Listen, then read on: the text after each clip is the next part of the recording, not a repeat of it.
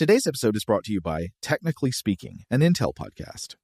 When you think about the future, what kind of technology do you envision? Whatever the future holds, artificial intelligence will undoubtedly be at the heart of it all. Join Graham Class as he hosts Season 2 of Technically Speaking, an Intel podcast, and hear from the minds transforming healthcare, retail, entertainment, personal computing, and more with the help of AI. Tune in every other Tuesday and explore the latest technology that's changing our world today and creating a more accessible tomorrow.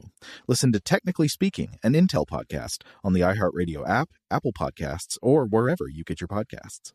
What's up, this your boy Lil Duval, and check out my podcast, Conversations with Unc, on the Black Effect Podcast Network. Each and every Tuesday, Conversations with Unc podcast feature casuals and in-depth talk about ebbs and flows of life and the pursuit of happiness. Unlike my work on stage, I tap into a more serious and sensitive side to give life advice and simply offer words of encouragement, yet remind folks to never forget to laugh. Every Tuesday, listen to Conversations with Unc, hosted by Lil Duval on the Black Effect Podcast Network, iHeartRadio app, or wherever you get your podcasts. Presented by AT&T. Connecting changes everything. Looking to step up your Mother's Day flowers? The Home Depot has an idea. Let Mom's green thumb do some digging with colorful flowers, pots, and premium soils to bring out the most in her patios, walkways, and gardens. Right now, get Vigoro potting soil, just $8.97 for strong, healthy, vibrant plants indoors and outside. Shop our wide selection online and pick up your order in-store and give Mom the gift of a beautiful garden. Get Vigoro potting soil, just $8.97 at the Home Depot. How doers get more done. Pacaso knows your vacation home is your best home. It's the place that brings family and friends together. It's where you're the best version of yourself. Pacaso makes it easy to co-own a luxury vacation home in amazing locations. Listings start at $200K for 1/8 ownership. Pacaso does all the work for you. Luxury furnishings, maintenance, billing, scheduling, and more. And you can resell on Pacaso's marketplace anytime, historically for a 10% gain. Visit Pacaso to see thousands of listings. That's PACASO.com. Welcome to Stuff to Blow Your Mind, a production of iHeartRadio.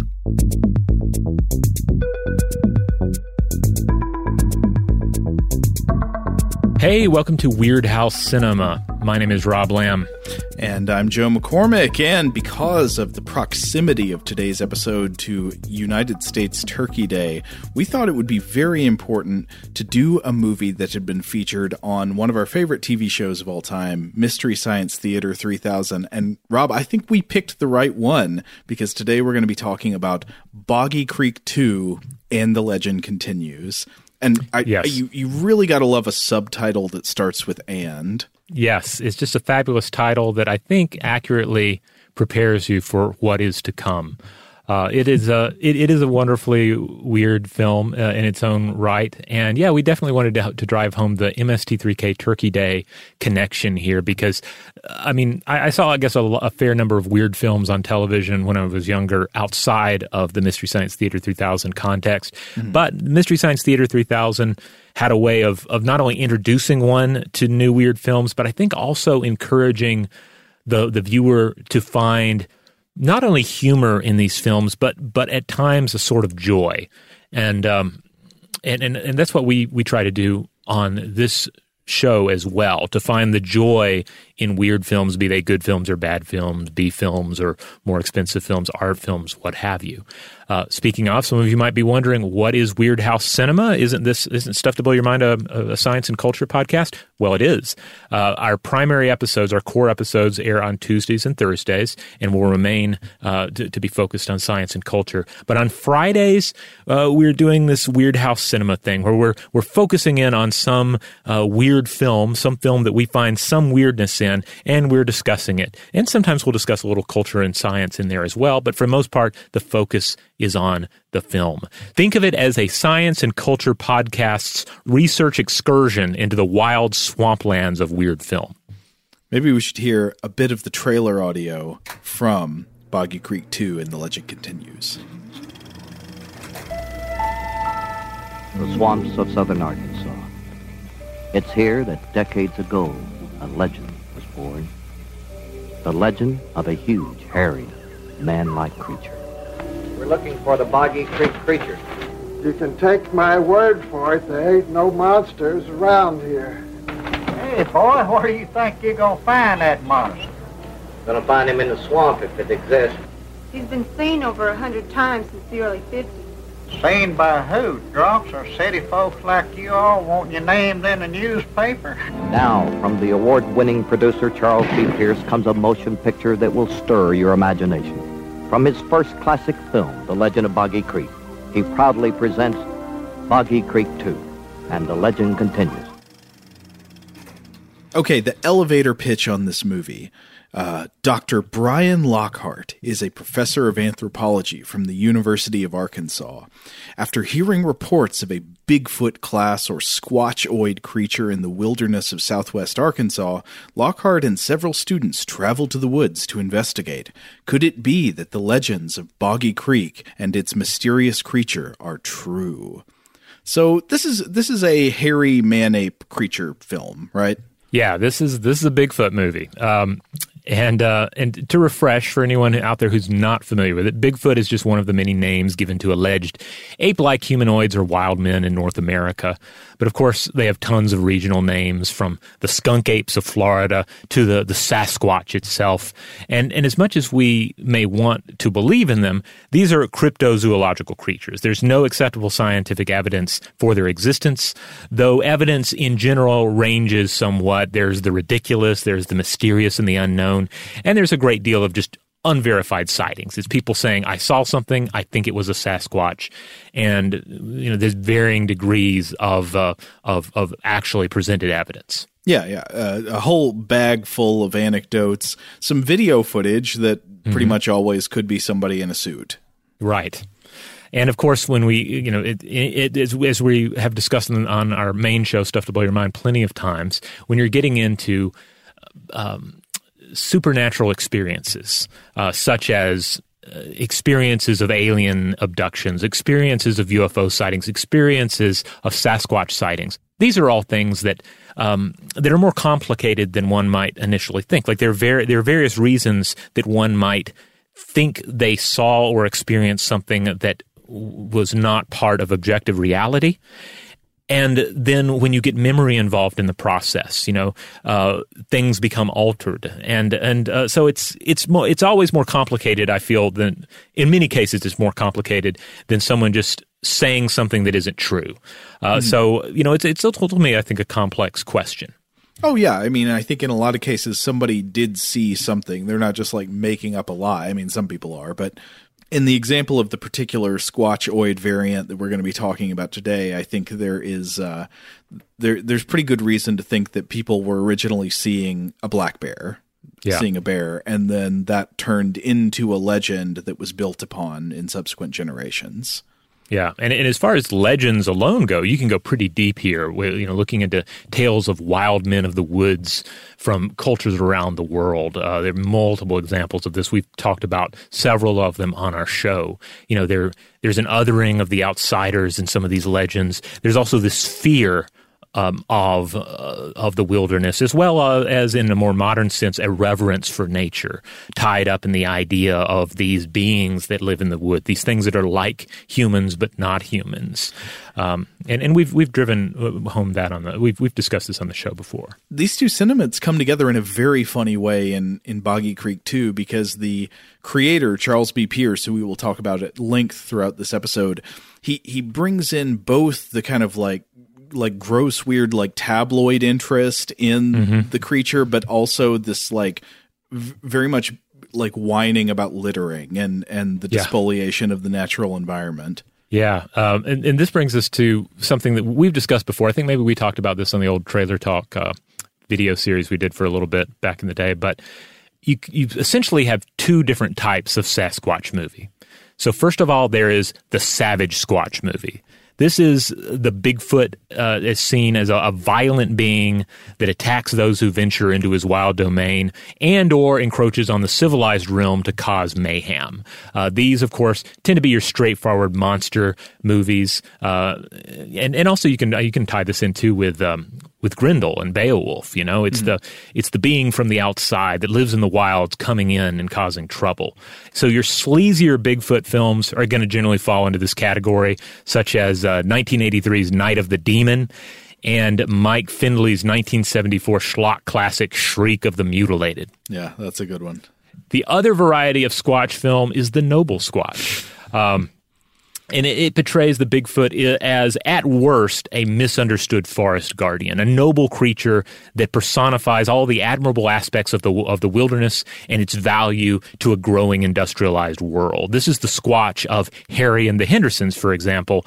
And the treatment of the creatures in the Boggy Creek movies, I feel like it falls mostly in line with this category. Well, I think it's always trying to sort of like tease you with the possibility that it's going to at any moment become the Squatch Attack movie, but the real underlying reality that is always going to be the noble Squatch in the Boggy Creek verse. Yeah, which I have to say I like. You know, I feel like that is the correct direction, and I feel like that's the direction with the most legs. You know, the idea that it also is the direction that allows room for growth in the characters.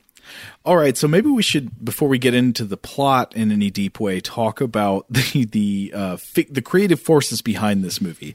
This is the brainchild of one Charles B. Pierce, an auteur, a writer, director, and actor who made a number of B movies. This is, I don't know if I've seen any of his other ones, but this one you might well say is enough. Yeah, Charles B. Pierce, the Bocephus of B movies.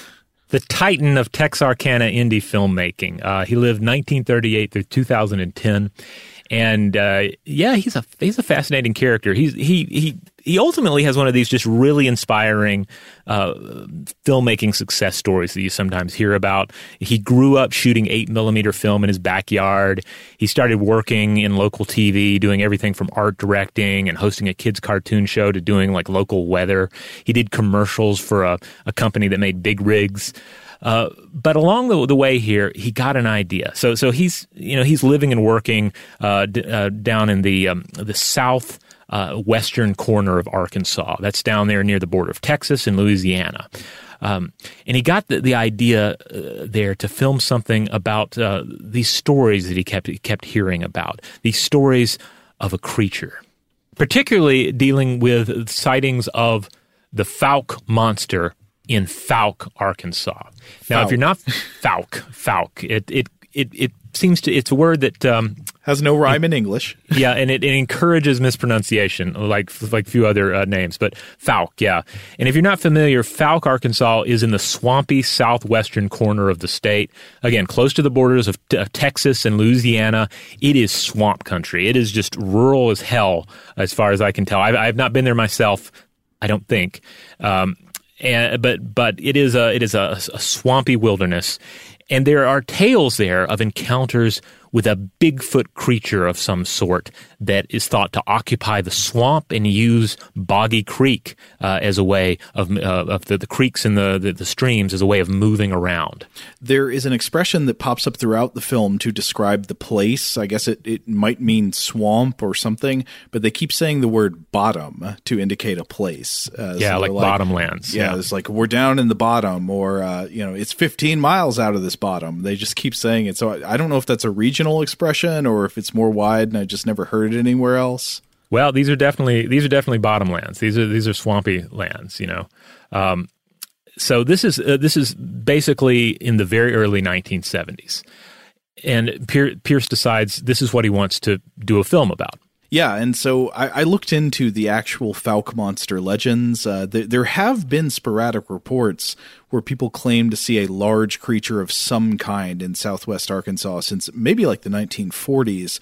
But it seems the claims really took off around 1971 when there was a report by a guy named Bobby Ford that I think he was sitting in his living room and suddenly some hairy creature reached into the living room window with one arm. And then after that, I think what really got the excitement going was there's that story, but then there was the discovery of some physical evidence, some tracks. And here I want to read from an AP article from July 21st, 1986 by Scott Charton.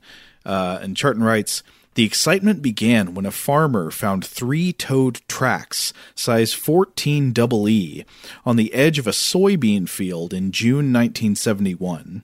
A carload of Texarkana residents said the monster dashed across US 71 one late spring evening. A deer hunter said she spotted the creature in heavy timber. One man moved his family to another town after what he described as a terrifying encounter with the monster that sent him screaming through a closed door.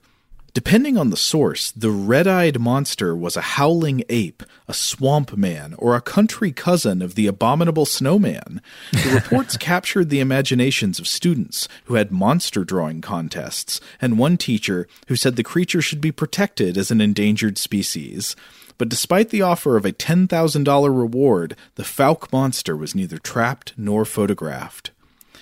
And I was looking up contemporaneous articles. I was looking around in newspaper archives, and I found some that are pretty interesting. So this article is from June 16th, 1971 in the Hope Star. The Star was a newspaper of the town of Hope, Arkansas.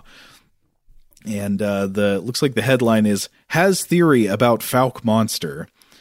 This is unsigned, and the article says, Frank Shambaugh, an archaeologist at Southern State College, said today that after analyzing photographs of tracks made by the so-called Fouke monster, it was his opinion, quote, "there is a 99% chance that the tracks are a hoax." The photographs were taken Tuesday by Bob Burns, a chief photographer for the Texarkana Gazette. Shambaugh said after studying the photographs, the tracks were not human and did not look like anything belonging to the monkey family. Quote, "All the primates have 5 toes, he said. Also, the monkey family is not nocturnal and is, like humans, a daytime creature." And this would seem to clash with a lot of the reports saying the monster was always seen at night. But then Shambaugh goes on, "This, in my opinion," Shambaugh said, "would rule out any type of monkey or ape. I think it might be some kind of hoax, and I certainly hope someone does not get hurt," he said. "I don't think a monkey could survive a winter here," he said. "There are, and have never been, no monkeys native to North America, so that rules out anything that could have been left over from times past." Miller County Sheriff Leslie Greer thinks, however, that the monster may be either a large monkey or a small ape. Greer, along with several of his deputies and residents of the Fouke area, searched a wooded area about 4 miles southeast of Fouke for several hours Tuesday after the creature was sighted by 2 men Tuesday morning as it crossed a road in front of their car. The men said it walked across the road and into a wooded area adjoining a soybean field where dozens of tracks were found Sunday. The tracks were about 13.5 inches in length with 3 large toes. Sounds like a Tyrannosaurus Rex. And then finally, some area residents have theorized that there may be more than one of the monsters, since several differing descriptions have been reported. You know what that is? That's logic. There's several different reports that don't look anything like each other. There are multiple monsters. And then another one I came across that I thought was really funny. This was a June 24th, 1971 article, also in the Hope Star. Reward for Fouke monster. Dateline Texarkana. A Texarkana man has offered a $200 reward for the Fouke monster. Raymond Scoggins, a former resident of Fouke, has offered the reward if the monster is brought in alive. Quote, "I believe in the monster. I want to preserve it in a zoo or wherever it belongs," Scoggins said. "I want to discourage the killing of it." Scoggins said that, and his name is spelled differently different times in this article. Sometimes it says Scoggins, sometimes Scroggins. Also, the article spells Frank Shambaugh's name wrong. I looked him up. Wait, this is Associated Press? It says AP, yeah. I don't know. Wow. AP style was a little lax back in the late 80s, I guess. So these are not especially well-written articles. They're just repeating the same words and sentence structure again and again. But anyway, it finishes. Scoggins said that the authenticity of the monster will have to be verified by 3 city officials. The deadline for reward is December 31st. So why does he put a deadline on it? He's like, after that, you can kill it. I don't even care. I mean, maybe it was a calculated, deadline, because he's like, how long would it take someone to get a convincing ape suit together or to ship in a dead ape from another part of the world. I've got to make sure that the deadline prevents this. Yeah. So anyway, this is the local lore that Charles B. Pierce is working with in making the original Boggy Creek movie, to which Boggy Creek 2 and The Legend Continues is the sequel. Absolutely. So yeah, he's inspired by these tales, and he decides to make what ends up being kind of a mocudrama. This would be not the sequel, the main sequel we're talking about here today. This would be the original 1972 film, The Legend of Boggy Creek. He reportedly borrowed a sum of money from the Big Rig company that he'd worked for, getting $100,000 of the total $160,000 that he wound up needing to finish the project. And since I've seen the sequel, the Legend and The Legend Continues, numerous times via Mystery Science Theater 3000 over the years, this is one of those bad films that I've seen, at least in riff form, far more than I've seen, classic films. Any good movie, films. Yeah. So since I'm super familiar with the sequel, I thought, well, I'm going to see The Legend of Boggy Creek, the original 1972 film, the one that started everything and kicked off Pierce's career. I'm going to watch that. Is it a beautiful work of art?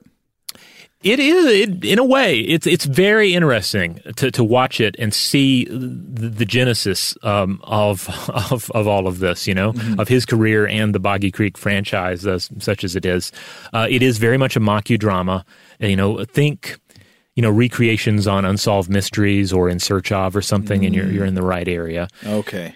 It was filmed on location. In this tri-state area that we're talking about, this swampy region near Fouke, Arkansas, and it uses mostly non-actors playing themselves, doing like little interview segments about the adventures they had or the sightings they had concerning the creature, and then recreations of those scenes. So it's a weird film because first of all, it's rated G. It's just straight up rated G. So there's no violence or profanity or nudity or anything like that. It's pretty clean film, but it's also very lovingly shot. There are lots of long scenes of just the wilderness, this kind of desolate winter swampland that does really a great job of setting the scene, of giving you a taste of what this land is. I think ultimately, far better than we even see in the sequel, even though that one dips into this as well. So he does a great job of establishing the geography of the place. There's great sound, lots of just big stretches where there's no narration, though there is some wonderful narration, but there's also just a lot of nature sounds. So that works really well. And then the depictions of the locals are quite nice because it's like a celebration not only of the rural landscape but also of sort of rural Arkansas America, because these are not like stock hillbilly characters. This is not Deliverance. These are not people hamming it up and playing like dangerous or deranged rednecks. Like they like you might get in the sequel. Right. Yeah. These are just very normal folks, trappers and farmers, wives and children, who are not actors recreating these scenes, but in some cases reasonably well. So it's a very calm film. Like it's weird. It's not bad at all. It's also not like amazing. It's not one of these films where you're just like, oh man, this moment and that moment. It has a very chill vibe. Mm-hmm. It makes pretty decent use of what is clearly a gorilla costume. Shooting it sparingly and from a distance and creating the kind of vague sightings that are often part of the story. Mm-hmm. There's a weird use of both folk music. There are several sung numbers in there. One I noticed on the credits, it's attributed to a vocalist by the name of Chuck Bryant. That's funny. Not the same Chuck Bryant, obviously, but it made me wonder, could it be? But no, it's not. But there's also jazz music. There's kind of like a jazzy score to the picture. Mm-hmm. And the final sequence is pretty fun in it as well, because it has this family and this house, and this is where the Squatch, the Boggy Creek creature, starts showing up and sticking its gorilla arm through the window and scaring everybody. There's a lot of shooting into the darkness in this sequence, and there's a wonderful bit where they call the local sheriff. He comes out, And again, this non-actor, and he's like, well, what you probably got is you got a wildcat living under your house here. I'll tell you what, I'm going to give you this shotgun and this light, and you just, fend for yourselves. I'll come back to pick the shotgun and the light up in the morning. Which is one of these scenes that at once feels ridiculous, but also you're like, yeah, that's probably exactly how it happened. Yeah. You know, yeah, early 1970s, rural Arkansas. That sounds about right. This is your shotgun problem. Yeah.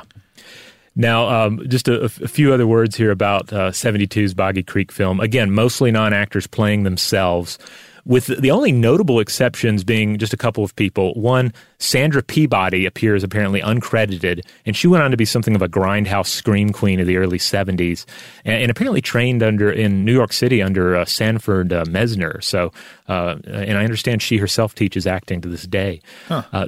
Also, there's an actor named Gene Ross who shows up. He plays a hunter in this, and he did a fair amount of work doing bit parts in films like Goonies and even Friday the 13th, The Final Chapter, in which he played a cop.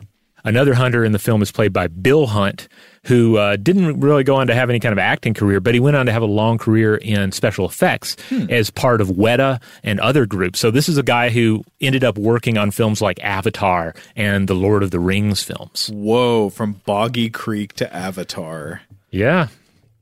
So anyway, it's an interesting film, and certainly historically in terms of this franchise and just Bigfoot films in general, because the thing is, it was a huge success. This was a huge drive-in cinema success. I've seen it credited as being the 10th highest grossing film of 1972. So We're really talking about Blair Witch territory for Pierce here. You know, it launches a career that ultimately saw him direct a total of 13 films, several of them Westerns, at least 2 of them Bigfoot films. But there are a couple of notable standouts from his career worth mentioning here. First of all, I think you might have seen this one, Joe. 1976's The Town That Dreaded Sundown.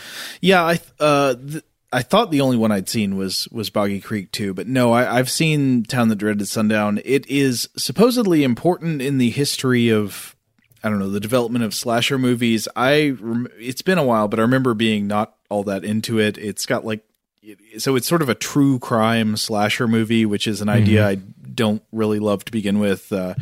Some slasher movies claim to be based on a true story, but they're not. I think maybe this one actually is. But it brings in elements that are like, there's one scene where somebody kills somebody with a knife tied to the end of a trombone slide. They're going like, and they stab them. All right. I haven't seen it, but I was familiar with it just by reputation, again, because of its supposed place in the history of slashers. I mean, it has that sort of real life documentary kind of vibe, but then it's also intercut with this extremely weird, hammy, stagey stuff like the trombone murder. Now, another film, this is one I haven't seen, but I've seen trailers for it, and I kind of want to check it out at some point, is The Norseman from 1978. This is a Vikings in North America movie that Pierce shot, starring Lee Majors. Looks extremely bad.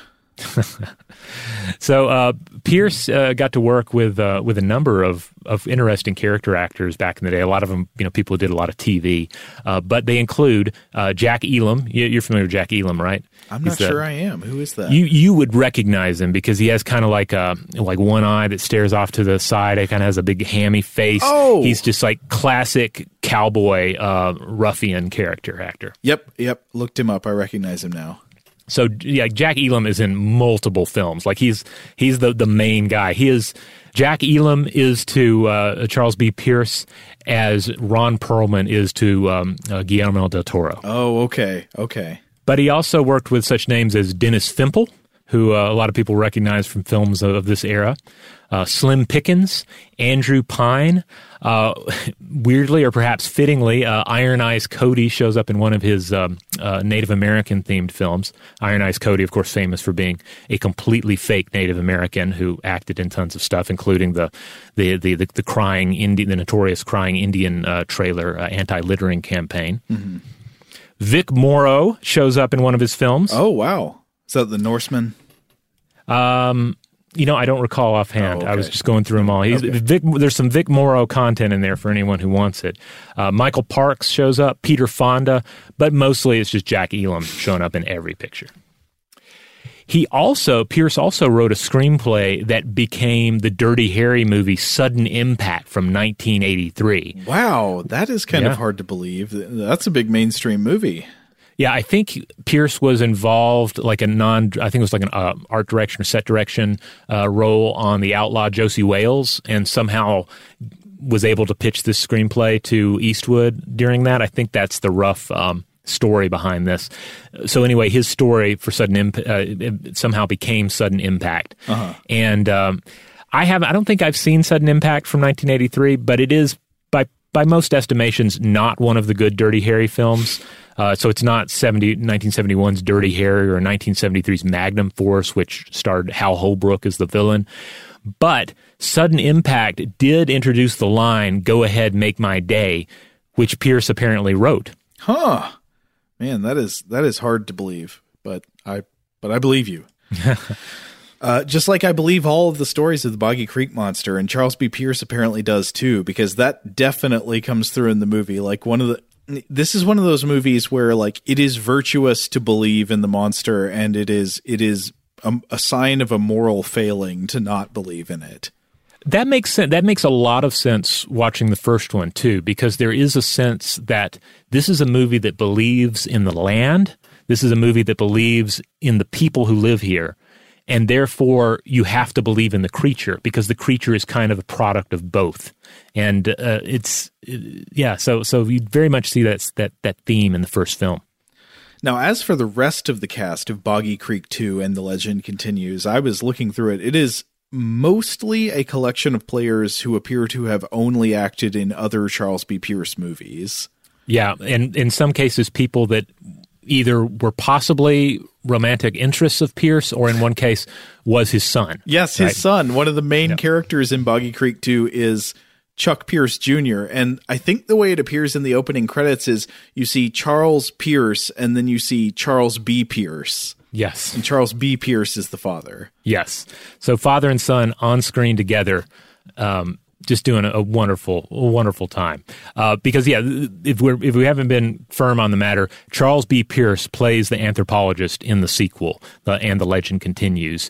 It is a fabulous performance. It is Garth Marenghi-esque to draw in a dark place, because he plays such a confident, self-assured, capable character. He's a warrior poet. Yeah. And man, it's a sight to behold. Yeah. Charles B. Pierce is actor, author, dream weaver. Yeah, you get the sense that he takes himself and the role just very seriously. It's wonderful. Shout out to Astapro for sponsoring this episode and providing us with free samples. Rob, as the local host with allergies here, they sent you some of their nasal spray to treat your allergies. What was your experience like? Yeah, that's right. I always wrestle with the pollen a bit when it rolls in during the spring, so they sent me the little nasal spray. I tried out the product, and yeah, it sure did help me get on top of my symptoms for the day. And it's so fast acting, it was already kicking in before I left the house. Astapro is a first-of-its-kind nasal allergy spray. It's the fastest 24-hour over-the-counter allergy spray. It starts working in 30 minutes, while other allergy sprays take hours. Astapro is the first and only 24-hour steroid-free allergy spray. Astapro delivers full prescription-strength indoor and outdoor allergy relief from nasal congestion, runny and itchy nose, and sneezing. Get fast-acting nasal allergy symptom relief with Astapro. Go to astaproallergy.com for a discount so you can get Astapro and go today. ASTEPRO allergy.com. Astapro and go. Use as directed for relief of nasal congestion, runny nose, sneezing, and itchy nose due to allergies. Today's episode is brought to you by eBay. eBay Motors is here for the ride. Remember when you first saw the potential? And then, through some elbow grease, fresh installs, and a whole lot of love, you transformed 100,000 miles and a body full of rust into a drive that's all your own. Look to your left. Look to your right. It's official. No one's got a ride like this. There's nothing else that sounds like, feels like, or looks like the set of wheels in your garage. With over 122 million parts, you can make sure your number one ride or die stays running smoothly, so there's no limit to how far you can take it.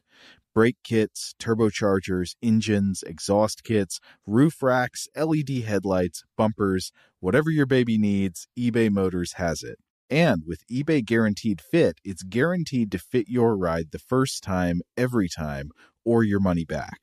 Plus, at these prices, well, you're burning rubber, not cash. Keep your ride or die alive at ebaymotors.com. Eligible items only. Exclusions apply. Today I'm going to give you some straightforward advice on how to deal with naughty kids. How about instead of timeouts, time-ins? Time for you to start paying some bills. I'm JB Smoove, and that was a full episode of my new podcast, Straightforward, inspired by guaranteed straightforward pricing from AT&T Fiber. Get what you want without the complicated. AT&T Fiber, live like a gigillionaire. Available wherever you get your podcasts. Limited availability in select areas. Visit AT&T.com/hypergig for details. Snag a Job is where America goes to hire, with the deepest talent pool in hourly hiring. With access to over 6 million active hourly workers, Snag a Job is the all-in-one solution for hiring high-quality employees who can cover all your needs. On demand, temp to hire, part-time or full-time. You name the position. Warehouse worker, retail associate, grocery store clerk, fitness trainer, baker, stylist, bellhop, podcast producer. Yeah, Snag a Job's got a worker for that. With our easy-to-use platform, you're able to seamlessly post and fill available positions quickly with a dedicated customer support team to provide all the help you need along the way. Kind of nice knowing you have a talent pool like that in your own backyard, right? Snag a Job is the partner you need to keep your business running smoothly. So visit snagajob.com or text SNAG to 242424 to talk to an expert. Snagajob.com, where America goes to hire.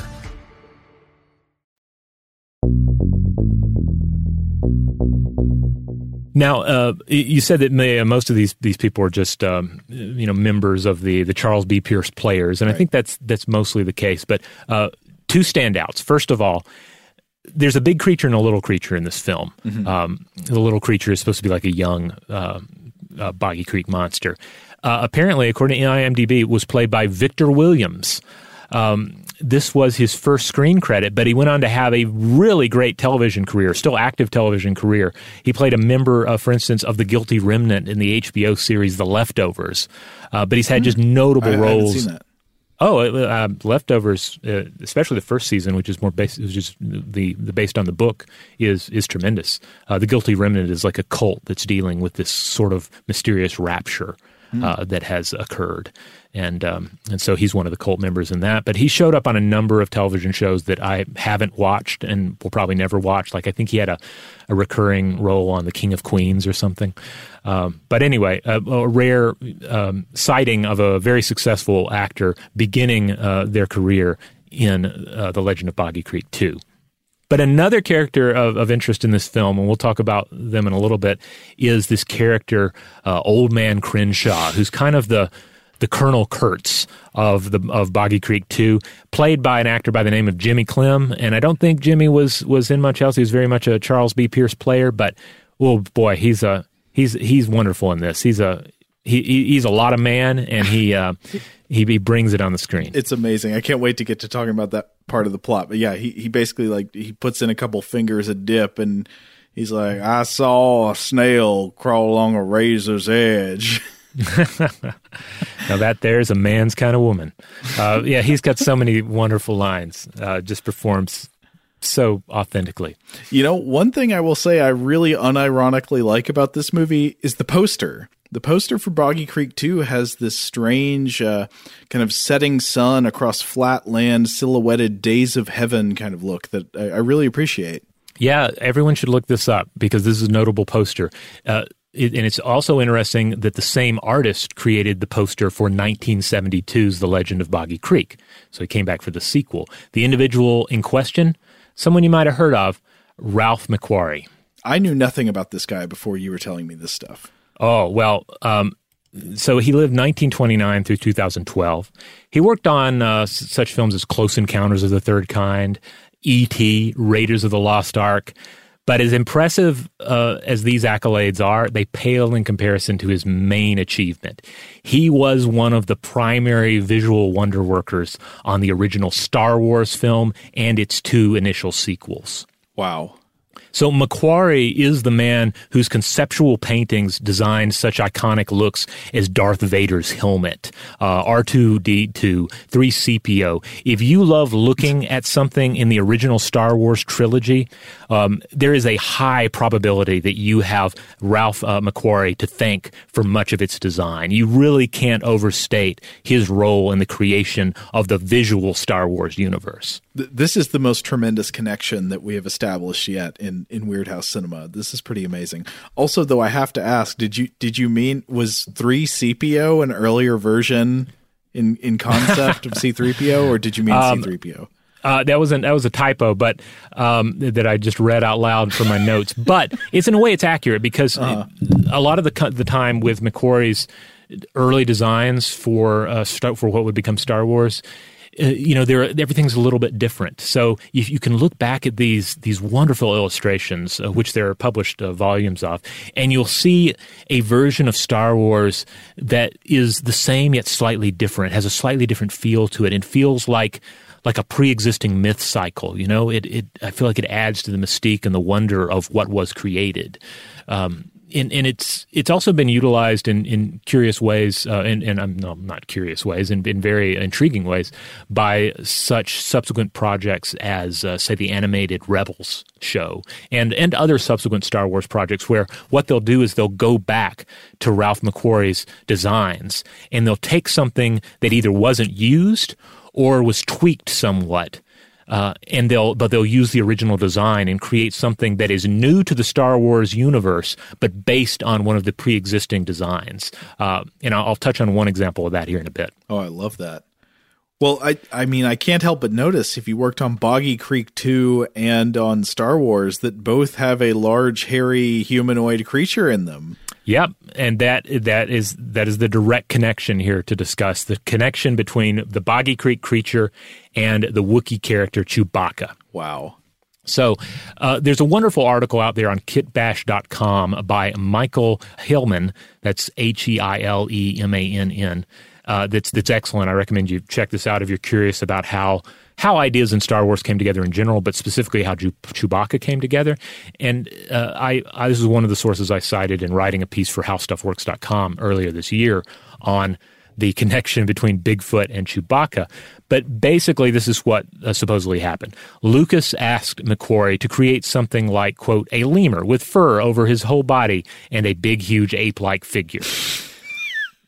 So this resulted in a concept that, if you look it up, it's kind of startling. It's tall. It has these big eyes. While Chewbacca is dog-like and relaxing to look at, this creature is kind of startling. And so they ended up tweaking it in ways we'll discuss here in a second. But this early concept would go on to influence the design of the Lasat alien species, which debuted in the 2014 animated series Star Wars Rebels. I've got to say, I mean, I love the design, but this is not a good buddy sidekick. This thing looks disturbing. It looks kind of like a pervert. Yeah, it looks a bit crazed. So Lucas came back to McQuarrie with an inspiration image to tweak this, an illustration of a Janshi. This was an image created by John Schoenherr for a George R.R. Martin short story in a July 1975 edition of Analog. What? Yeah. So basically, it was a George R.R. Martin story that had these kind of like fur squatch-like alien creatures, and Lucas is like, how about we tweak it more in this direction?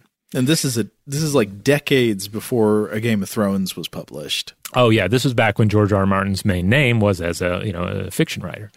So oh, you mean like a sci-fi fiction? Yeah, as a short fiction and novels and whatnot. But before fantasy became, now we think of Game of Thrones, but there was a time when it was more, space aliens and whatnot. So as Heilemann explains, McQuarrie tweaked the image and combined it with pre-existing aspects of the Chewbacca character design. But again, McQuarrie had already at this point created images of hairy creatures for the original Boggy Creek poster.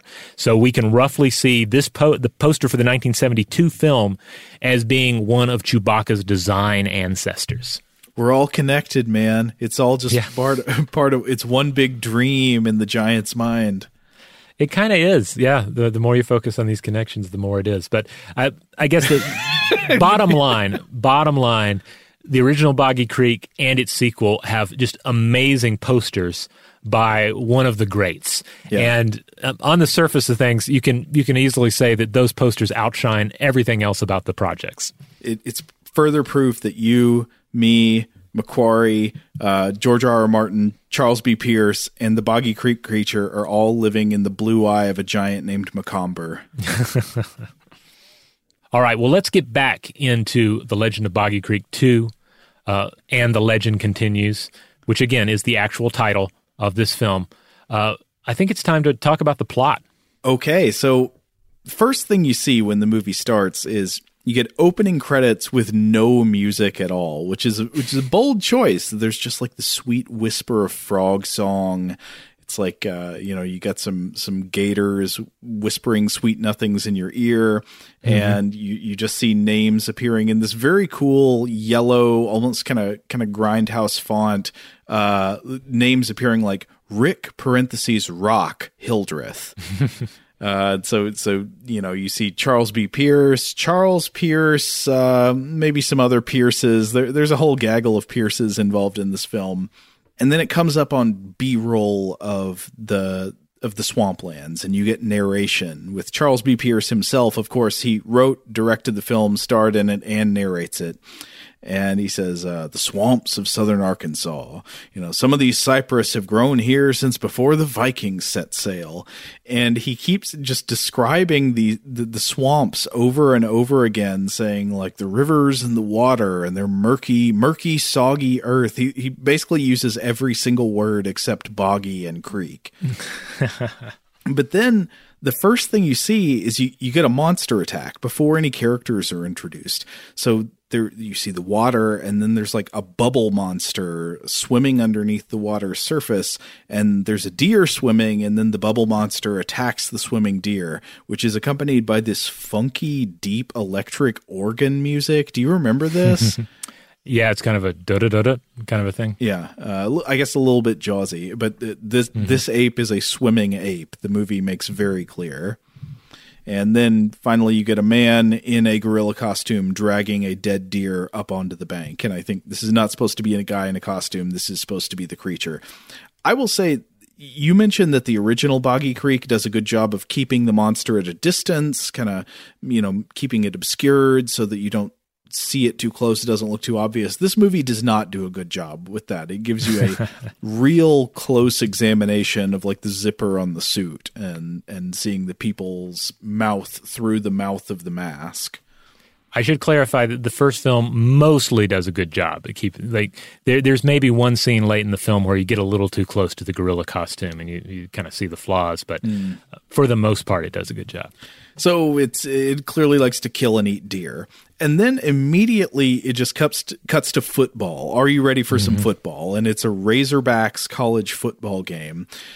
The football stadium here is so dystopian. Something about it, it's the bleakest thing in the whole movie, even though they're deep in this swamp country for the rest of it. Because at this football stadium, there's just no shade, and like 1 million people are just crammed hip to hip, all wearing the same colors. And then here in the middle of the crowd is Charles B. Pierce wearing dictator sunglasses. Like he looks like Tito, and then he's got on a tie at the football game. Well, yeah, I always thought of him as Hank Williams Jr. glasses, Okay, yeah. Yeah. There's some overlap there, yeah. Eastern European dictator or Hank Williams Jr. It works either way.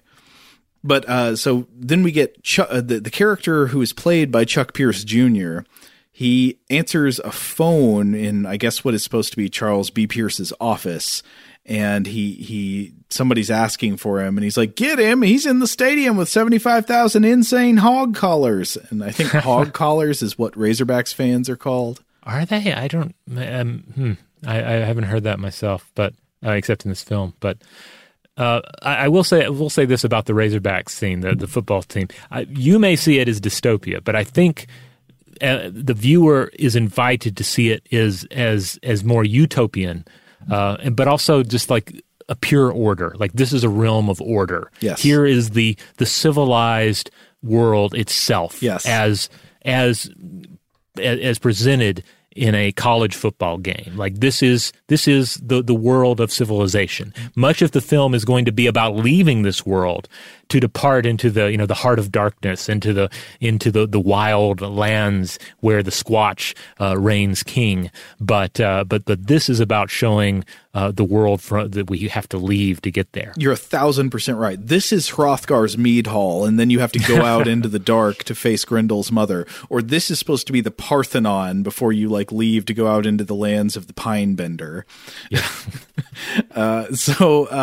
So he's in the stadium with 75,000 insane hog collars, wearing his dictator sunglasses and his tie under the hot sun. And Chuck B. Pierce goes and gets his dad, or I guess he's not supposed to be his dad in the movie. He is his professor, I guess. And Chuck B. Pierce, I've taken to calling him CBP. He comes back to his office and he takes the call, and then he immediately announces, okay, whatever was announced on, whatever was reported to him on this call, it necessitates a trip to Texarkana, the southwestern portion of Arkansas. There's a city called Texarkana right on the border with Texas.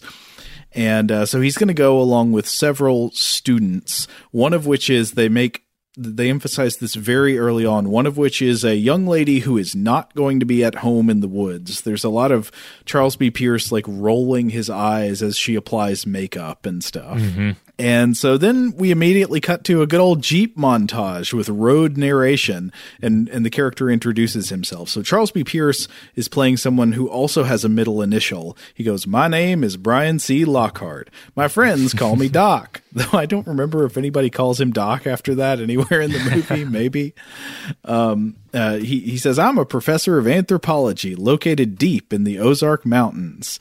And so I don't know exactly why the professor of anthropology is really into cryptids. Maybe the idea is that the Boggy Creek creature is some type of human. I'm not sure. Yeah. Or just, he's interested. It would imply that he's more interested in the beliefs of the people about the creature. But of course, that's not really how the film plays out. Right. I guess they don't specify whether he's a physical anthropologist or a cultural anthropologist, right? Mm-hmm. That would seem to make a big difference, but I'm not sure. But so they're going to the swamp, and then along for the ride, you get introduced to all the students. And I was trying to hear what their names were in the narration. This is what I got best. So Chuck Pierce Jr., the director's son, is playing a student named Tim Thorne, who is just shirtless the entire movie. Yep. Absolutely allergic to shirts. He also has something that I think might be a boil, but it looks like a supernumerary nipple. He has a third nipple-like object above one of his nipples, and just shirt off the entire time. And then the other two students are someone who, it sounds like he introduces her as Miss Landwalker. I think maybe her name is Leslie, as established in other scenes. She might be something Ann Walker, but I'm going to call her Miss Landwalker. And then the other one is Tanya Yazzie. And Miss Landwalker, by the way, they just go full 80s dance. She looks like she's about to go out dancing at Tech Noir. Yes. They are not strong characters in this film. They basically exist to gripe about the woods, to not be able to handle the woods, to be in danger, and to be saved by the male characters. Yeah. I would also say the Chuck Pierce Jr. character is not strong. His only characteristic is shirtless. There are basically two characters in this film, and it's Charles B. Pierce and Crenshaw, who we'll get to later. Yes. So a lot of the narration is just encyclopedic geographical information. You get narration that cuts in to say, Texarkana is located on the border of Arkansas and Texas. It's, X miles from this thing.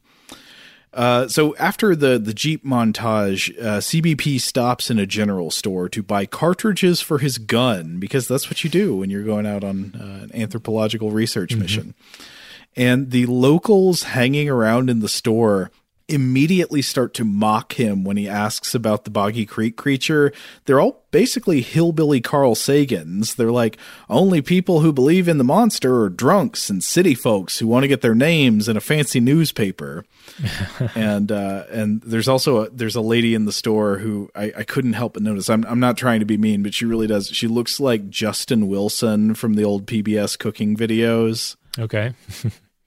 This scene in the film definitely calls back to the first Boggy Creek film, where you had there's one key scene where it's a bunch of old codgers sitting around a general store talking about the creature. So like this is him just kind of recreating this encounter. But the weird thing is it's inverted. Now you mentioned earlier the idea that it's because he's got some love for the locals that he frames believing in the creature as a morally virtuous thing to do and disbelieving as morally bad.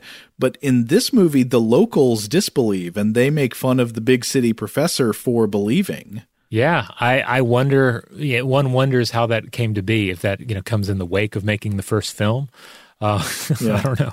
Another thing about this movie is that there are just Arkansas hats everywhere hats that say Arkansas. That's interesting because you really didn't see that in the first film. In the first film, everybody's kind of like all the men are wearing just like featureless white T-shirts, and I don't know. There's a plainness to what everybody's wearing. I don't know how much that was intentional or just people showed up what they were wearing what they were wearing. I don't know, but the Arkansas hats certainly are a force in the sequel.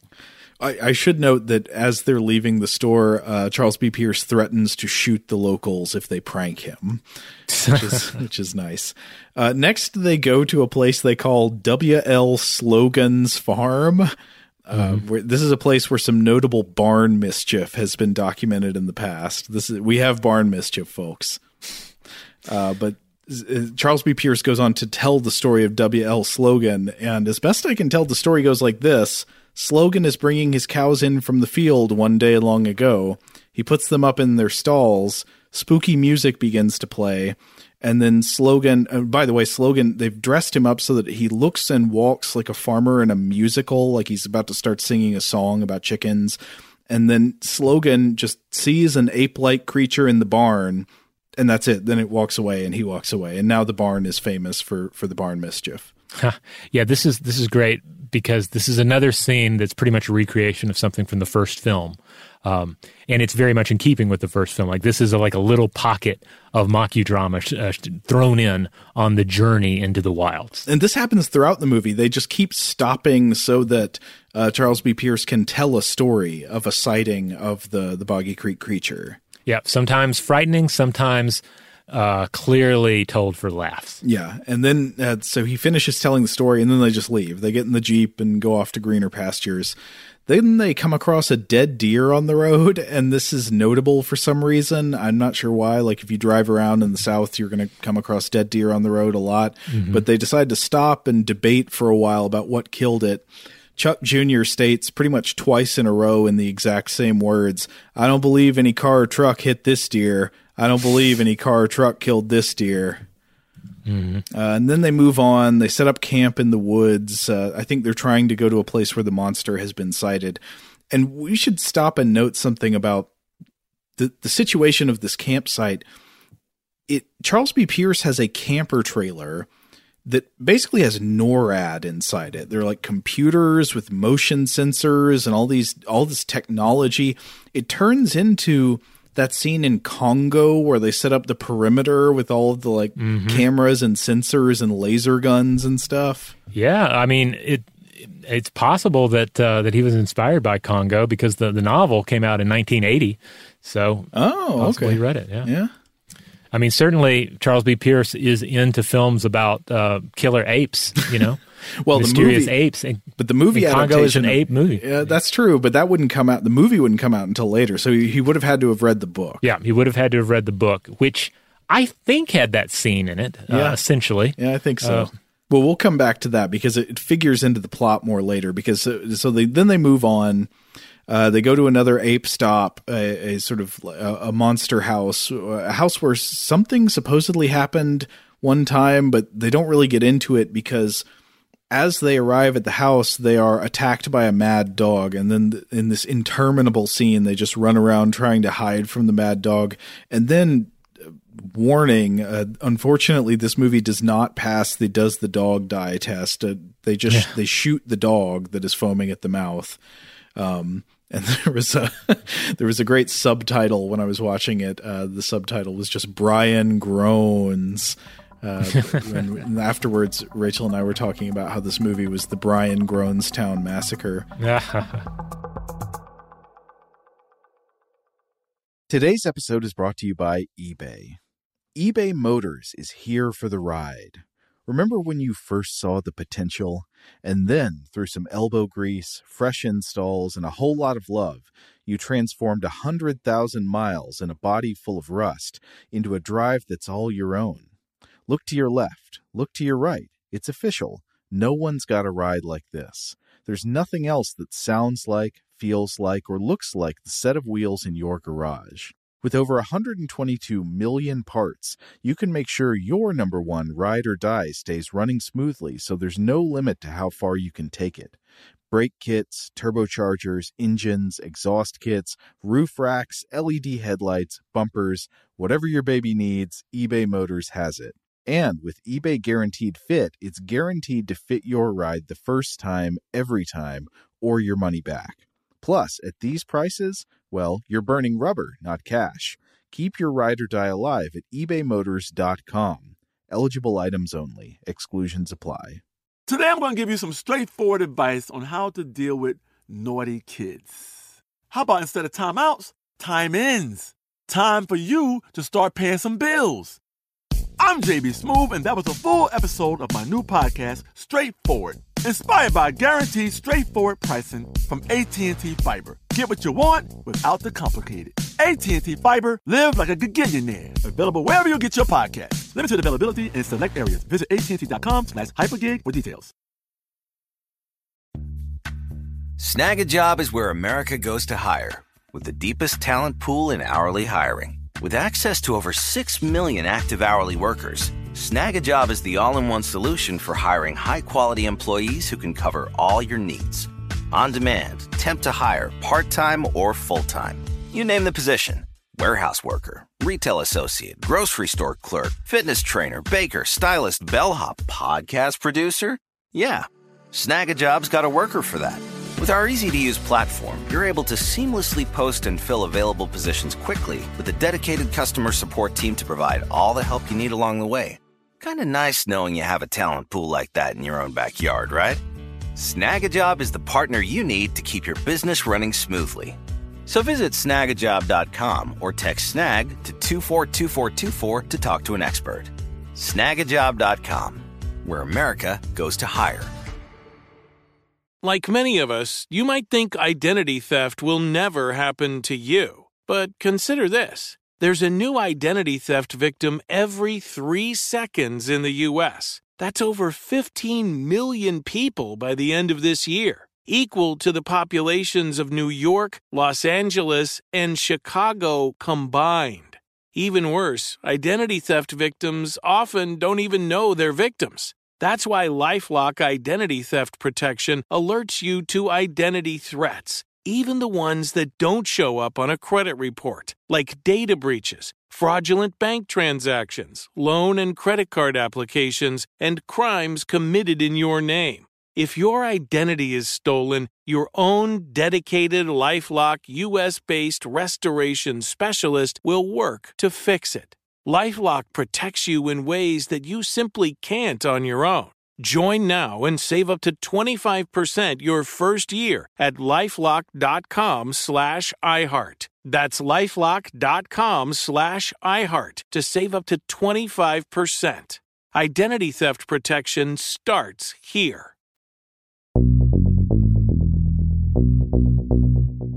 Another thing that becomes clear is this movie is very much about jorts. Everyone's wearing cut-off jeans that are way too short. Just totally, all the characters, male and female, are in really insufficient jean shorts that border on being just like jean bikini bottoms. Yeah. But then, so you get back to right after they kill the dog, it just immediately cuts to a lighthearted driving montage with happy music. And then they come back to camp. And then Charles B. Pierce just starts telling us things that we know about the monster. Okay, so what do we know about the monster? We know they're nocturnal, even though a lot of the sightings seem to happen in the daytime.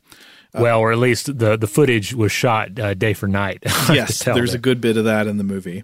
They roam about at night in search of food. They emit a foul odor, and I think he says they go in single file to hide their numbers. That sounds a bit of cryptid lore right there, huh? Yeah, and so it's like that in those newspaper articles. Remember how like there were different appearances of the monsters, so it could be concluded that there were multiple monsters. Mm-hmm. And then there's another thing that's funny, which is that when Charles B. Pierce starts narrating, sometimes we just see B-roll of the creature. It's like it's a nature documentary, and we just see the creature walking around and doing stuff. It's not connected to the present action. It's not like walking around in the presence of the characters. No character can see it. It's just as if it were stock footage. But then we get to one of my favorite parts of the movie where Charles B. Pierce tells the story of another sighting, and it becomes Blowout, the Otis Tucker story. So this is what happened to a guy named Otis Tucker. He's driving at night on a lonely country road, and he stops to change a tire, and then the Boggy Creek monster just pops up and kind of knocks him on the head. And then Charles B. Pierce tells us that Otis Tucker never regained consciousness, which leads to one of the great conundrums about this movie, which is, how did he know this story then? He's the only person there, and he never regained consciousness after the event. Didn't we see a scene similar to this in that Savage Squatch movie, Night of the Demon? Yes. Isn't there a scene where like a Squatch murders two people by the roadside, and yet somehow this is like presented as if a story that was known and told? Yes, exactly. This that happens, I think, multiple times in this other movie. Squatch kills somebody, there's nobody else present to witness it, and then it is told from one character to another as an account that was witnessed. Yeah. Anyway, after telling the story, Charles says, anyway, it's getting late. It looks like it's about 11 a.m. out. And then he decides to run some tests on his camper equipment. So the next 20 minutes of the movie become a Michael Crichton techno thriller. It's all looking at radar blips on the screen of the computers in the camper van. And, it turns into a get out of there, it's coming right for you kind of thing. We got a bogey on radar. It's closing in. So it's like those shark movies where there's a character down and they're all radioing to him, get out of there right now. And so everybody gets back into the camper, and later that night, the monster attacks, and Charles B. Pierce gets right up close with it, and he shoots it with a dart of some kind out of a rifle. It's not clear what the dart is, but the monster just sort of rips the dart out of its torso and runs away. One assumes he bought that trank dart at the general store, right? Oh, yeah. They sell those at the general store. Next up, we get another story, like another anecdote. This time, the people did survive, so it is clear how you could have heard the story. This is the story of Oscar Culpotter, a.k.a. Outhouse Oscar. And he's looking for the Sears Roebuck catalog because he has to go to the outhouse, and he does. And then the monster attacks him in the outhouse, and then he gets poop all over his pants. And the characters regard this story as hilarious. They're almost losing sanity from how funny it is. This is a great sequence because, it is presented as being hilarious. It is a bit hee-haw in its actual presentation, but is amusing nonetheless. There's also a scene in the first Boggy Creek in which a character goes into the bathroom, and where we see the scene through the window, shot from outside. He goes into the bathroom, and he's clearly sitting down on the toilet, presumably to poop, and that's when the Sasquatch starts coming in through the window. Like, why is the Sasquatch coming in now? Why that room? Well, that's when we're vulnerable, The whole subject of vulnerability whilst pooping. This is a favorite topic of mine that we'll have to return to in the future if we ever discuss some Ghoulies movies. Ooh, yeah, absolutely.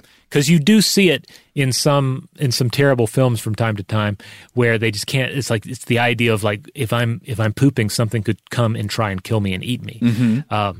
Like you see it in Birdemic, for example. There's a scene where a character is peeing and she's killed by birds.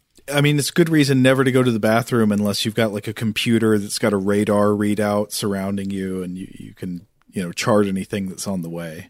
Yeah, Charles B. Pierce has his toilet system secure. So next in the movie, Professor Brian Lockhart, I keep forgetting, I just call him Charles B. Pierce. CBP goes to meet with Sheriff Dewey from Scream. It is just David Arquette pretty much. It's a sheriff with a mustache. They meet in a restaurant that this is never explained. There's just a gigantic watermelon sitting on a table behind them. And then Dewey tells a story. He says, well, one time I went fishing and I came home with a bunch of fish on a line. Then, I was going around back when I got home to the fish gutting shed to gut them. And on the way, I got attacked by a creature. And it shows a reenactment, as it always does. And the creature is the size and texture of Elmo. It's, it has fur like the Boggy Creek creature. But he gets attacked by Elmo pretty much. It's a little baby monster. It could be kind of lumpy from the Star Wars Holiday Special a little bit. Oh, yeah. And then the little baby monster steals his fish and then leaves with the bigger monster. All right, so now he has a lead. He has a lead to finding the creature. Right, and Dewey gives him another lead. He says, there's somebody you can talk to. You got to talk to Old Man Crenshaw. He says he's lived on the bottoms his whole life. And apparently Crenshaw is always like talking to the police and people in town complaining about the creature coming around his cabin. He lives like way out there in a place that's not accessible by car.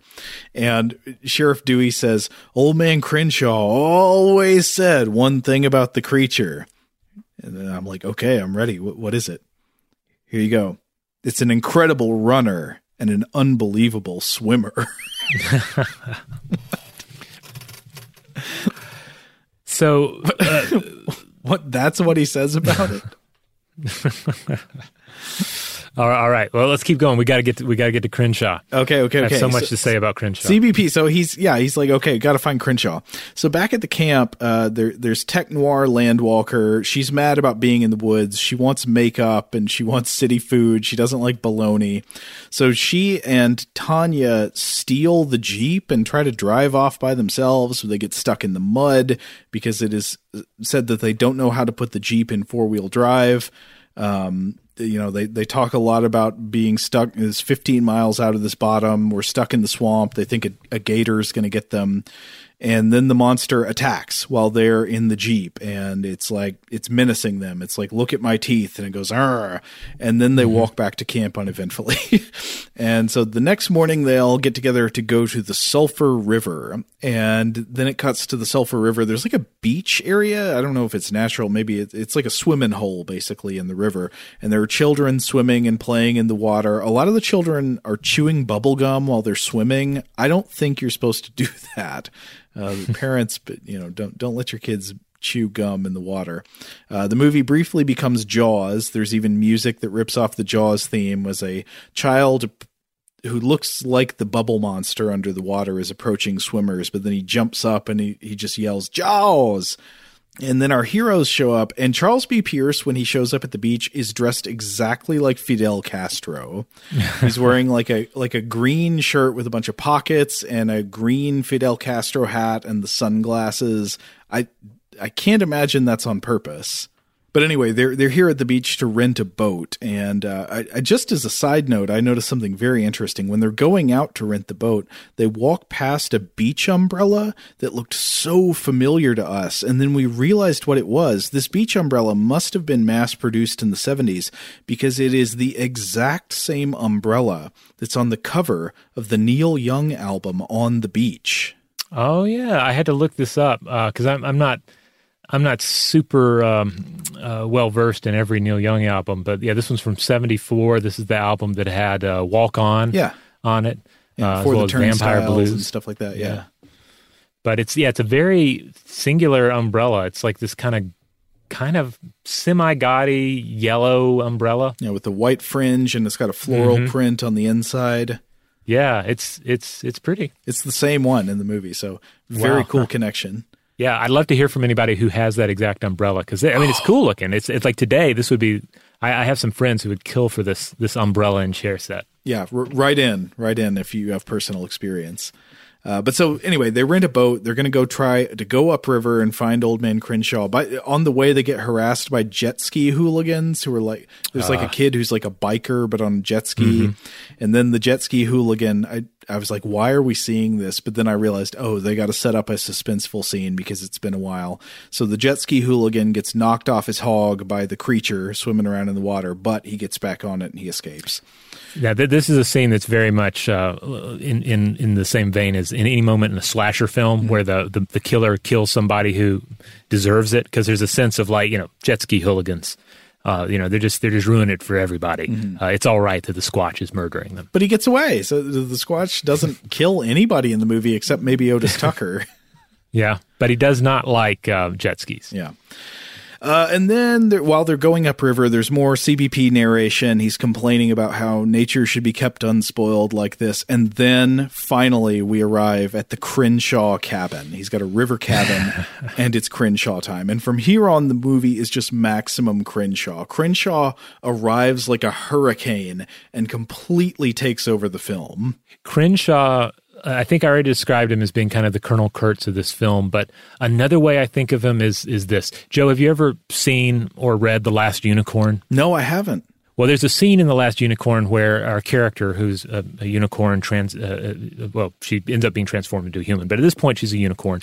No one can see her horn. The adults, normal people can't see it. So when a witch traps her, she has to give her a fake horn so that normal humans can behold her. And she's put into this circus of oddities where each cage has a different monster in it.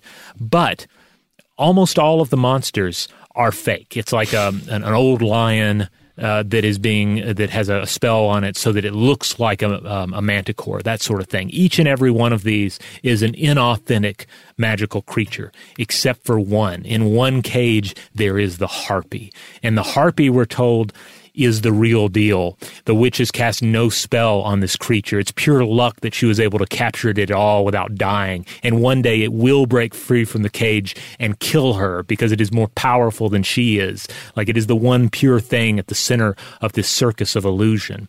And that is what I feel Crenshaw is in this film. Like, I know that there's an actor credited as playing the character, but I get the sense that like Crenshaw is real. Crenshaw is this black hole at the center of the film, and he at any moment might break free and just consume everything. Yeah, M87 Crenshaw. You're bringing tears to my eyes, by the way. This is absolutely. Crenshaw is sui generis. How to describe him physically? He's a no-shirt, single-strap overalls guy. Yep. And they keep calling him Old Man Crenshaw. I'm not sure how old he is. He looks like he could be in his late 30s with some rough living. He's just a heavy, hard-worn late 30s, I feel. Like, that's what he looks like. Yeah, he's got a big old beard, and so they arrive at his house, and he's a little bit ornery at first, but then he says, "My bark's worse than my bite," and they all have a set.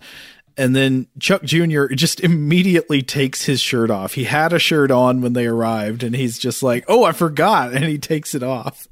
I don't know if he's trying to fit in with Crenshaw, because Crenshaw is a no-shirt guy as well. Crenshaw also has a curious headband on. Yes. That looks way too tight. Like, I'm not sure exactly what purpose it's serving on his body, but it's there and it's tight. Yeah, and then Crenshaw and Tanya Yazzie bond over dip. They like dip tobacco together, which is great. And then it's established that Crenshaw knows the Boggy Creek creature. He reports that he hears the creature make a noise in the woods all night, and he says there are multiple creatures. He says the little one looks just like the big one, and there's a weird thing here where they keep emphasizing that you can only get to Crenshaw's house by the river, but then when they show his house, you can see a road. You can see a road right next to it. I don't know if they're if that was a goof or if they're like, oh yeah, that road got closed off somehow, but there is a road there. Yeah, because again, they do present it like, the only way to get there is by the river. Like there is no civilized way into Crenshaw's country. Like his is the realm of wildness. And another thing I've forgotten to say so far, but this is absolutely true. Every single wall in this film has mounted animal heads on it, including the wall of CBP's office at the beginning, his university office. Inside all the stores, all the houses, every wall has mounted heads. You get the impression that in Southwest Arkansas, like if you went into a porta potty, there'd be a mounted deer head inside it. Yeah, and this is so weird to compare this house and these scenes to the original Boggy Creek film, because in that, again, they weren't like ratcheting up any of the rural qualities of the people. It felt very kind of straightforward, and the sets were very simple, and almost really like they shot it in an empty house and just moved in minimal furniture to make it look like someone lived there. But this scene, Crenshaw's house, is like, it's like Texas Chainsaw House levels of filling it with spooky junk. Yeah. And then so it's immediately clear that Crenshaw has a secret. He's got some kind of plan going that involves building big fires. He seems very interested in the fact that Charles B. Pierce's character is a doctor. He's confused about the idea of being a doctor of something other than medicine. And there's this great line, which is actually like, in a different context, this could be an amazing piece of dialogue. Crenshaw says to him, he says, "Now you got the book learning and the doctor power." I love that. But can you explain what Crenshaw's plan is? I really don't understand what he was trying to do. Do you? Well, like you said, at night he has to tend my fires. He has to keep these large blazes going. And apparently this is what has happened. He has obtained a young creature, and he is keeping the young creature. And at night, he has to have these big blazes to raise up these enormous fires to keep the creature parent, the mother creature or what have you, at bay, to keep it from just rampaging in and claiming its young one. But in terms of Crenshaw's master plan here, I'm not sure. Like, it's not like he loves the little creature and wants to, keep him there as a pet. But he also doesn't seem really anxious to exploit this. He's not saying he doesn't. I don't remember there being anything where he's like, "Yep, I got letters out to the newspapers about this," or "I'm trying to get a documentary shot. I'm just looking for funding." No, there's none of that. It's just like he just seems to want to keep it there. I'm going to sell it to the Ripleys, believe it or not. I mean, maybe it's deeper than we're giving it credit. This is about ownership of the wilds. This is the force of Crenshaw versus the force of the creature. Okay, yeah, maybe we should chew a little more than we bite off here. Yeah, I mean, we got to consider the primordial mass of Crenshaw. That's right. Okay. So anyway, whatever his plan is, it involves trying to keep the big creature away while he's got the little one in his house. And then night falls. Chuck Jr. is still shirtless, because he always is. Then the main characters overpower Crenshaw, and they give the little Boggy Creek creature back to the big one, and it departs. And that's pretty much the end, right? You get the final narration where Charles B. Pierce kind of moralizes about nature and about traditions. And then at the very end, he says, "And the legend will continue because God intended it that way." Basically, Charles B. Pierce brings balance back to the force at the end of this. He puts things right because Crenshaw has disrupted everything, and now it is set in its appropriate place. But it's weird because Crenshaw is this guy who's like, there's not even supposedly a road to his house. He's living out with the wilderness, and it takes this big city professor and his big city students, one of whom has got a date at Tech Noir later, to fix the problem, the imbalance that he created with nature. It seems inverted from what Pierce would be trying to say. Yeah, it's very much an inversion of the spirit of the first film. Yeah. Anyway, the final credits are also pretty funny because there are a lot of Pierces. There's not just Charles B. Pierce Sr. and Charles Pierce Jr. There is a boat renter who is played by Mac Pierce. I don't know if that's his dad. There is Girl at Swimming Hole played by Pam Pierce. I don't know if that's another relation. There's a great name. It says the monster is played by Phoebus Griffin, and this is his only film credit, but I loved that name, Phoebus. I'd never That's heard the of it big before. monster, by the way, as Yeah. opposed to the little monster whose actor would go on to have quite a career. Yeah, what a wonderful name. And then finally, the very last thing you see in the credits, it's got acknowledgments where they give special thanks to like companies who supplied things, and they give special thanks to Capri Sun natural fruit drinks. That's great. And there you have Boggy Creek 2, and the legend continues because God intended it. It is a fabulously fun film. Certainly Rift, like the Rift version, which, by the way, is available on Amazon Prime, and I think you can still get that one on DVD. Like the Rift version is phenomenal. It's one of my favorite Mystery Science Theater 3000 episodes, period. But the film itself, like any film that riffs well, it also holds up well on its own, right? Well, I'm not sure how much because there are movies that I feel like are good on Mystery Science Theater, but are kind of unwatchable on their own. This, I don't know. Maybe you and I could argue about that sometime. This one holds up on its own. It's great with the jokes, but it is also very, very interesting and engaging and funny on its own rights. Yeah, I think the weirdness probably comes in that I say on one level, I think the plot is fairly ambitious. You know, he is trying to create something with the story of this that feels like it is trying to say something. It is trying to, on some level, ruminate on the natural world and man's place in it. You know, like Charles B. Pierce seems to be a filmmaker who took himself seriously, took his ideas seriously. So I think that bleeds through to the finished product. Also, Old Man Crenshaw, like that's just a fabulously weird performance. It's just a perfect aspect of this film. Crenshaw is for the ages. He should be there on lists of the best iconic characters of all time. It's like Darth Vader, Hannibal Lecter, Anton Chigurh, Crenshaw. Yeah, he's a force of nature. All right. Well, we're going to go ahead and close out this episode of Weird House Cinema. Okay, first of all, let me just remind everybody where you can get this movie if you want to watch The Legend of Boggy Creek 2 and The Legend Continues, again, actual title. You can find it on Amazon Prime for starters, and that version is the 4K restored version. Yes, 4K. So it actually, yeah, so it looks pretty good. I think there's a DVD version as well. I'm not sure if there's a Blu-ray, but maybe that's something that can come together in the years ahead. The MST version as well is on Amazon Prime, so you can probably find this film in either version. Like most places, you rent or purchase your digital films. And also the original version, the one that I watched, that's available to rent or buy most places as well. And I think that one was restored as well. I'm not 100% certain, but I think that was a restored print that came out in the last couple of years. Nice.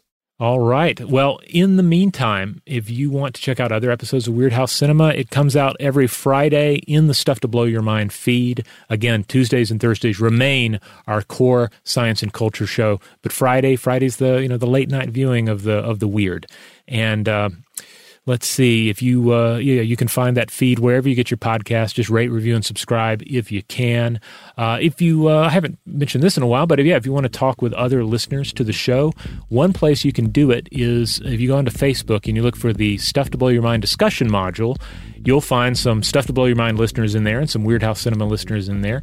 That's a good place to sort of touch base and discuss and even suggest titles, topics for the future. And on that count, we would love to hear from everybody via email. Yeah, that's right. So huge thanks, as always, to our excellent audio producer, Seth Nicholas Johnson. But that email address, if you would like to get in touch to give us feedback on this episode or any other, or just to say hello, recommend another film for Weird House Cinema, is contact@stufftoblowyourmind.com.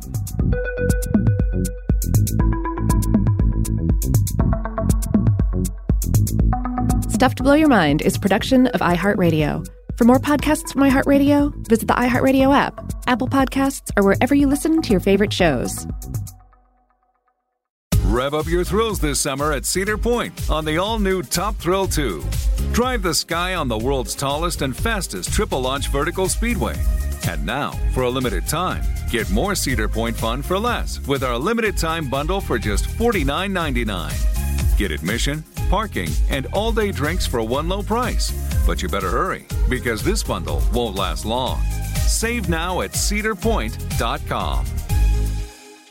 If a new house is on your wish list in the next 5 years, grow your savings faster and experience your dreams with an Ohio Homebuyer Plus account from Kemba Financial Credit Union. A savings account specifically designed to save for a new home, where you can earn 7% APY, a $500 matching bonus, and a $1,500 mortgage closing cost credit. Learn more at Kemba.org. Offer expires March 31st, 2025. APY equals annual percentage yield. Restrictions apply. NMLS 292230. Equal housing lender. Federally insured by NCUA. Today's episode is brought to you by Visible.